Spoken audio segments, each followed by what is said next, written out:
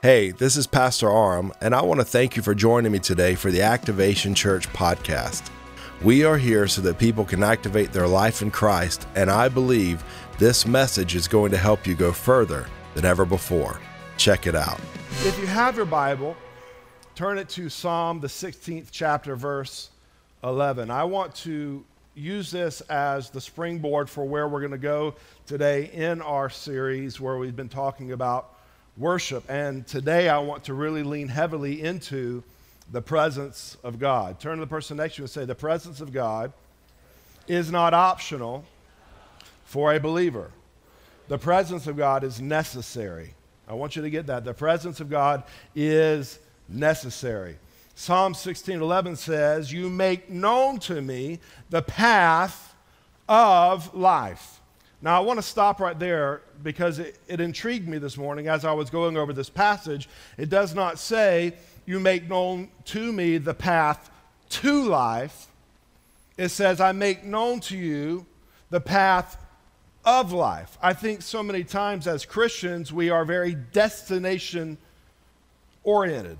We're always thinking about the sweet by and by. We believe that God's going to do something amazing, but many times, Billy, we think it's going to be over there, and right now I just need to basically deal with the rotten here and now, because when we all get together over there. And we even write all these escape songs. I mean, growing up in church, all the songs that we sang were escape songs, you know. Soon and very soon, we are going to see the King. You know, I'll fly away, oh glory, I'll fly away. You know, it's all about when I get there. But how many of you know there's some stuff here that God wants to do for you as well? I remember several years ago, my wife and I were on a cruise, and she doesn't like to book excursions. She's got her own way of doing things. And she taught me, she said, you don't book an excursion. What you do is you step off the boat, you find a cab driver, and you just tell him, I would like to go to the most beautiful beach possible. And so that's what we did. We got into this cab with this gentleman that we do not know in a mysterious land. And he begins to drive through the country, which is an excursion all by itself. If you've ever been overseas, watching them drive, it will make you have a powerful prayer life, you know. I'm not Catholic, yet the whole time I'm going, sit up, stand up, whatever, God, you got to do to get me to this beach. And so we're going, and we pull behind this building. And there's nothing there except for some dumpsters. And he says, get out of the car. And walk behind the dumpsters. I thought, this is like the beginning of a murder mystery crime docu-series. Like, Ashley, what have you gotten us into? But he says, walk behind the dumpsters and follow the path, and it will lead to the beach. Sure enough, it led to a beautiful beach. The destination was wonderful, but the path was sketchy. What I want you to see here is God is not just trying to get you to a destination. He also wants to make the path pleasant. That's why David says, goodness and mercy follow me all the days of my life. Not goodness and mercy will be found when I get to heaven and stand with Jesus. Goodness and mercy can be found right now, right here. Turn to the person next to you and say, right here. God has some good things for you. And so through Jesus, he reveals a path that doesn't just lead to a wonderful place, but has some wonderful things along the way. He makes known to me the path of life. He shows me things, Lisa, that I can't find on my own. You make known to me the path of life. What is that path? He answers it by saying, in your presence. Somebody say, in his presence.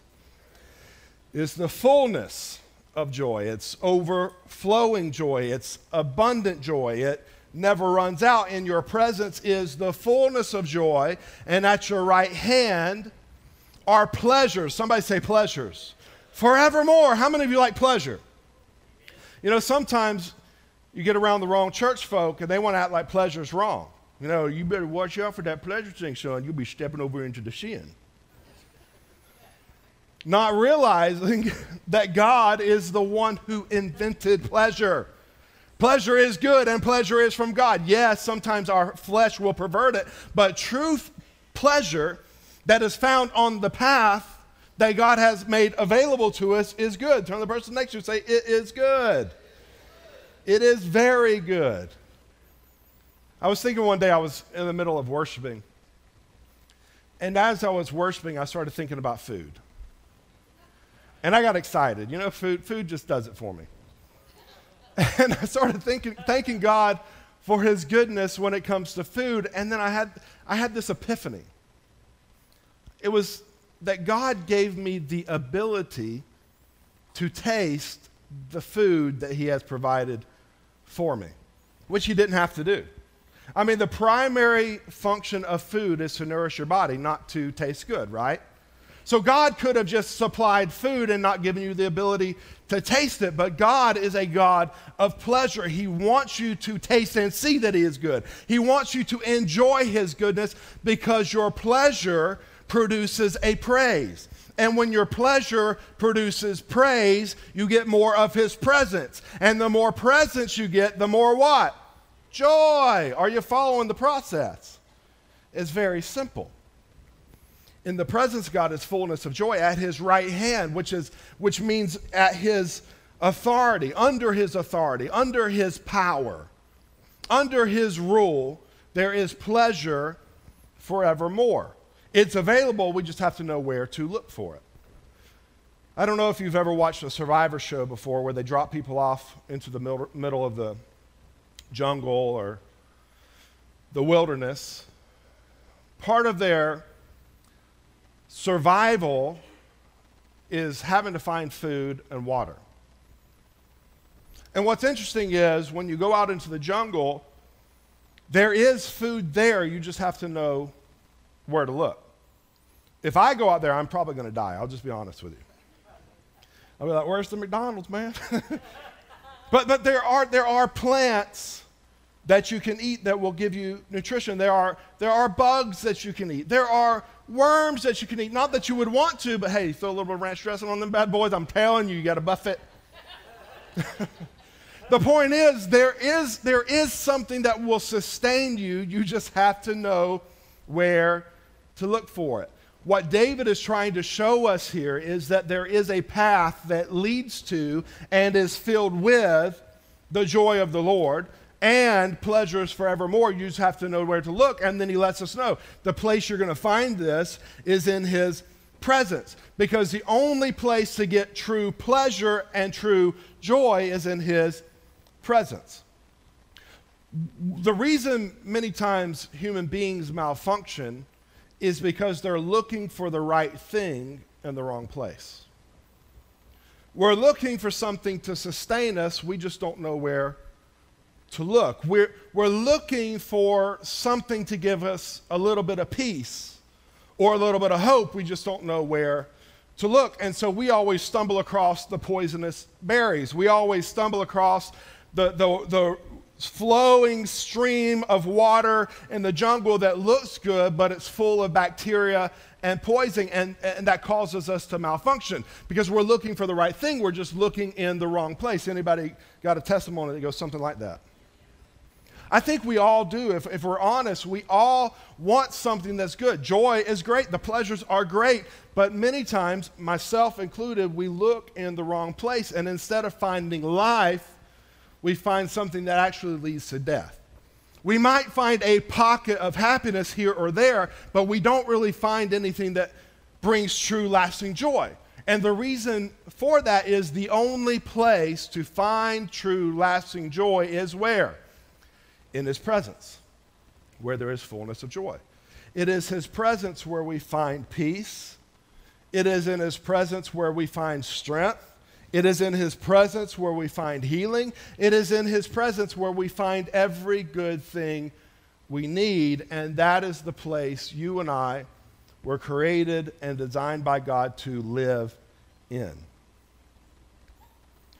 If you go all the way back to Genesis, when God creates the heavens and the earth, if you follow the process, you'll see that he always creates the environment before he creates the creature. So what does he do? He wants to make a fish, but before he creates the fish, he says there needs to be some what? Water.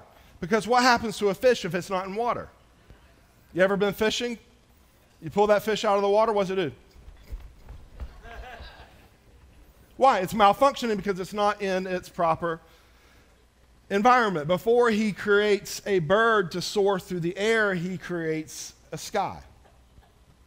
Before he creates cows, he designs a pasture that has everything that they need to survive and thrive. Before he creates man and woman, this is where it gets interesting. Before he creates man and woman, he designs a garden east of Eden. And Eden is the place on this planet, this physical earth, where the presence of God is an open door. 24 hours a day, 7 days a week, there is unfiltered presence of God between man and his maker, and that is the environment that he says, I'm going to place you in this place, and this is where you will be fruitful, and this is where you will multiply, because his presence is the place that we were created to thrive in. Are you following me so far? The problem is, if you know the story, Adam and Eve messed everything up when they ate the fruit that God told them not to eat. And so because of their disobedience, I think when we get to heaven, like, there's going to be a long line of, to talk to different saints that have gone ahead of us, but I think the longest line is probably going to be Adam and Eve. How many of you got some questions for them? Take it easy on them. You would have done the same thing. But the point is, this environment was created for them, but they messed it up through their disobedience. And so what happens is, they are removed from the environment they were created to live in and thrive in. And like a fish out of water, they start to malfunction. How many of you would agree things have malfunctioned since the beginning of time? And we still continue to see things malfunction and break down because there was a removal of the presence of God between man and his maker. The environment that was created was removed. They were removed from it. The good news is that Jesus came back, and through his sacrifice on the cross, he made a way for us to once again come back into the presence of God. Now we are, it is available now. The thing that was cut off is now open back up to us. The veil that separated man from the presence of God when Jesus died on the cross, the veil was ripped. And so now we have that same access that Adam and Eve had back into the presence of God. The issue is, our flesh has been awakened. We got woke. So now we have access to the kingdom of God, but our flesh is going to war against everything that God stands for. And so we can hear all day long, Laura, in the presence of God is the fullness of joy. At his right hand are pleasures forevermore. But our flesh is always going to be going, nope, let's go look over here. God is saying, here is the place of life. And our flesh is always going to say, nope, I think I'll check it out over here. Get this. God's design for your life is the best design for your life. It will get no better for you than what God has made available to you. But this stuff right here, does anybody know I'm telling the truth? Anybody honest enough to say you still got some flesh, no matter, you've been saved a long time, but you still got some flesh? Our flesh is always going to say, hey, let's go over this way. And because of that, we may hit pockets of his presence, but we're never truly getting into that place to where we are abiding and dwelling. And because of that, we'll have these moments of malfunction. Somebody say, I've got to dwell. I've got to abide. That's the whole point of John 15, when Jesus is walking us through the vine and the branches. He's saying, I'm the vine, you're the branches. If you abide in me, that means if you remain in me, if you remain in the position that I've called you to be in, then you will thrive. Then you will be fruitful. Are you following this? The fruit of the Spirit, all the things that you read about, the peace and the joy, and all that good stuff happens in a place of abiding, not just connecting for a moment and then walking away. It is actually crucifying our flesh to the point to where it surrenders itself to live by the Spirit. So we're not led by our flesh, we're led by our spirit. So when our flesh says go over here, we have to say, no, not going that way. Because I know where that leads. I'm going to stay over here. I'm going to keep my mind fixed on the things of God. I'm going to keep my mouth praising him continually because that's what's going to help me stay in his presence. Watch what Psalm 91 verse 1 says. It says, he who dwells, there's the word, he who dwells in the shelter of the Most High will abide in the shadow of the Almighty. In other words, those who dwell in his presence will live under his covering. I want to come back to that in just a moment. Because something that struck me a few years ago when I read that about abiding, those that dwell in his shadow. Let me read it to you again. It says, he who dwells in the shelter of the Most High will abide in the shadow of the Almighty.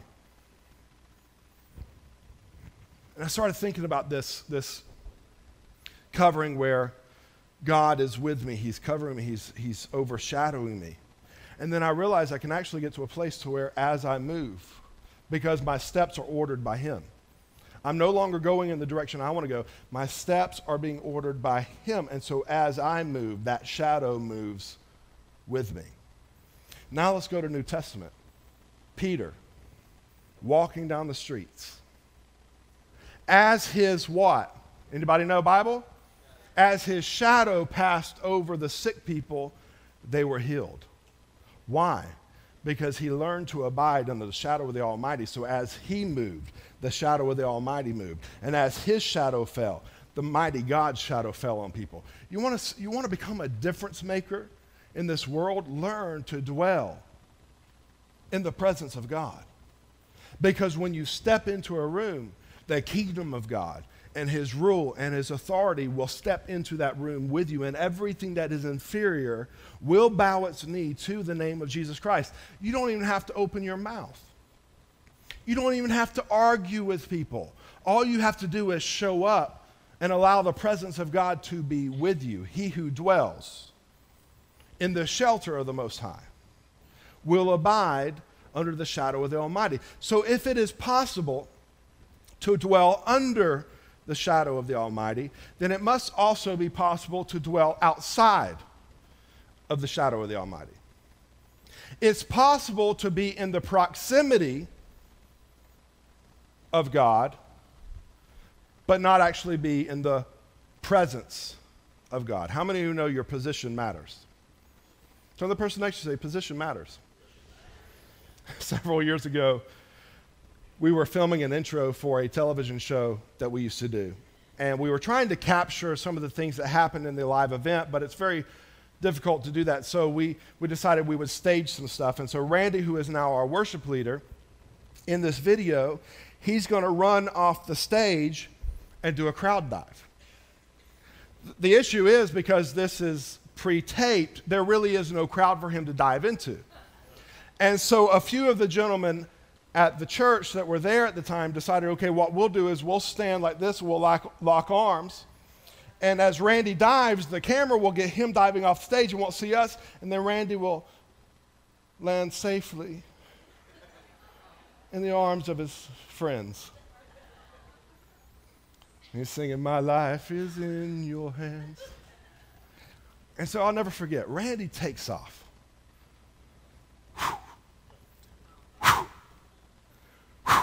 Mohawk in the wind. And he does this majestic dive. It was beautiful. He's soaring through the air. And as he soars, he passes us by. Until he gets to the very last person where his leg catches on that person, throwing him to the floor. And all I can think is, did we get the shot? See, we were in the proper proximity, but we were out of position. I really need you to grasp this today. Because many of us live within the proximity of God. I mean, he's omnipresent. That means he's everywhere. We're in the proximity. Right now, as you sit in this place, you are in the proximity of the Spirit of God. But just because you're in the proximity does not mean you're going to receive anything from him. Because you can only receive something from him if you are in proper position. There's 3 Bible stories that I can go to that illustrate this truth. The first one is Jesus goes to his own hometown. You know that story? And the Bible says that he could not do many mighty miracles there. People were in the proximity of the miracle worker himself, yet they did not receive anything from him. The second story is Peter. He goes out, he fishes all night long, he catches no fish. He's in the proximity of the fish, but he does not catch anything until he changes his position.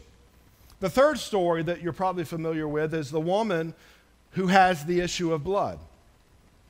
There are multitudes surrounding Jesus, pressing in on him, touching him, yet none of them received from him. But this woman who presses through the crowd and touches his robe gets a miracle. Why?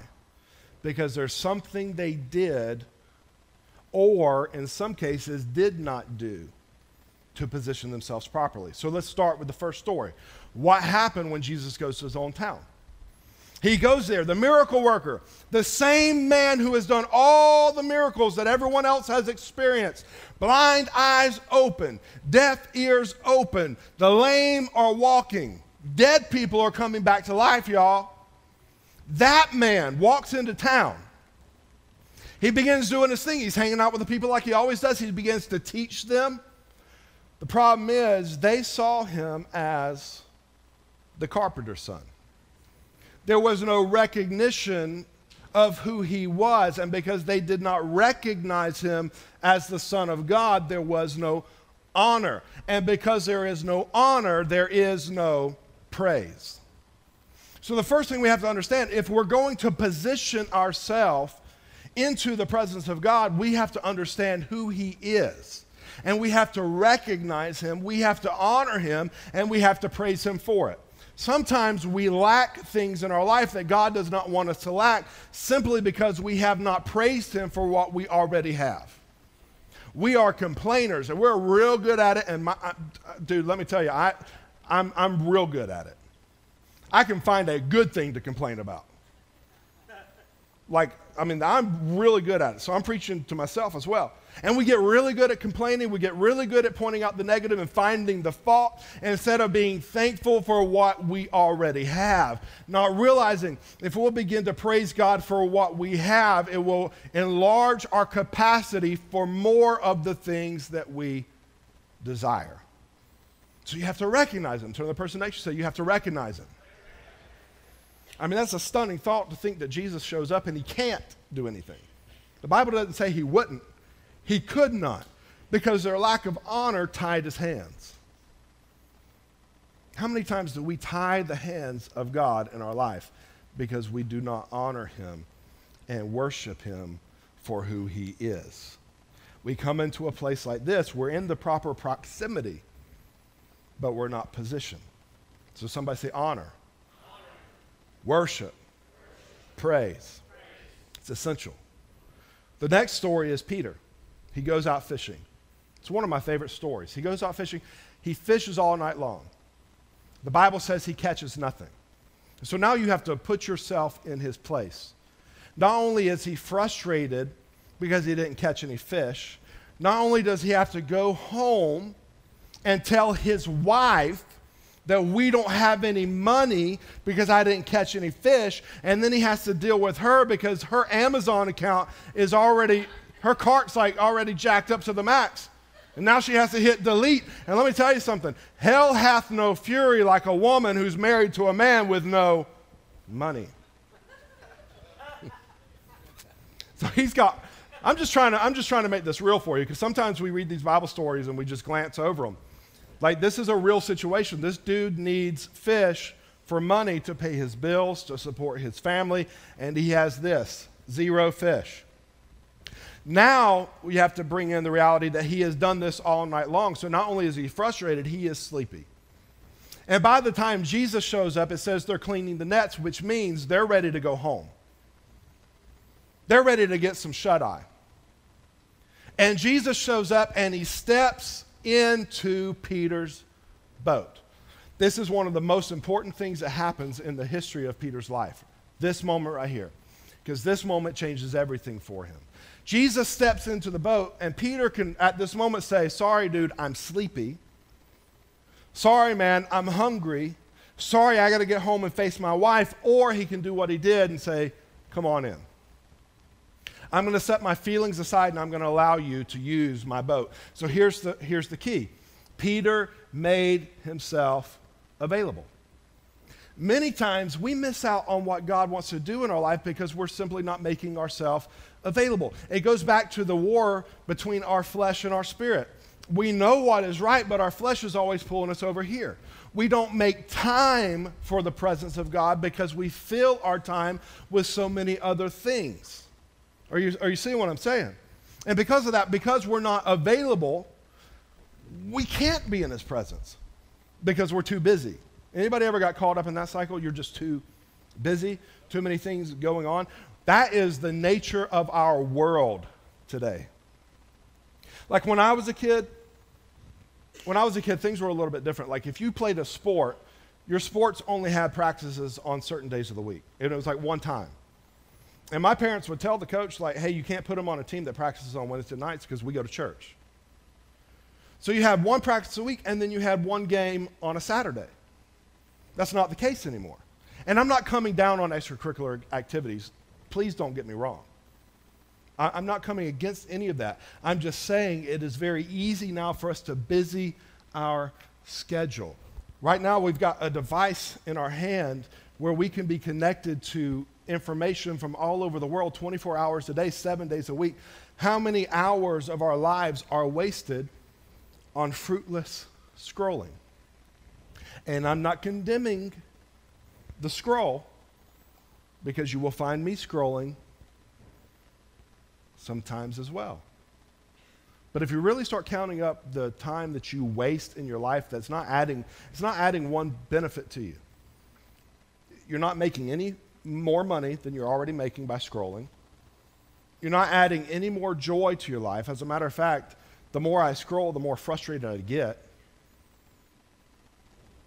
We're not adding anything beneficial to us. So what I've got to do is I've got to start gearing my mind to the fact that, okay, I've got to be intentional about carving out some time for me to spend with God because it is in his presence that I'm going to find what I need. I think I can get it over here, but I have proven, Aram Meshegan has proven that nothing over here has anything of lasting value. So I've got to carve out time to where I say, okay, I'm going to be here. That's what Peter does. He makes himself available. Then Jesus says, I want you to take your boat out and go fishing. That's ridiculous. I've already done this all night long. But Peter says, you know what? I'm tired. I don't really think this is going to work. Nevertheless, at your word, which brings the second key to his story into place, obedience. Somebody say obedience. The Bible says that the willing and the obedient will eat the good of the land. Here's what you have to realize. Jesus will make known to us the path of life, but you have to walk it out.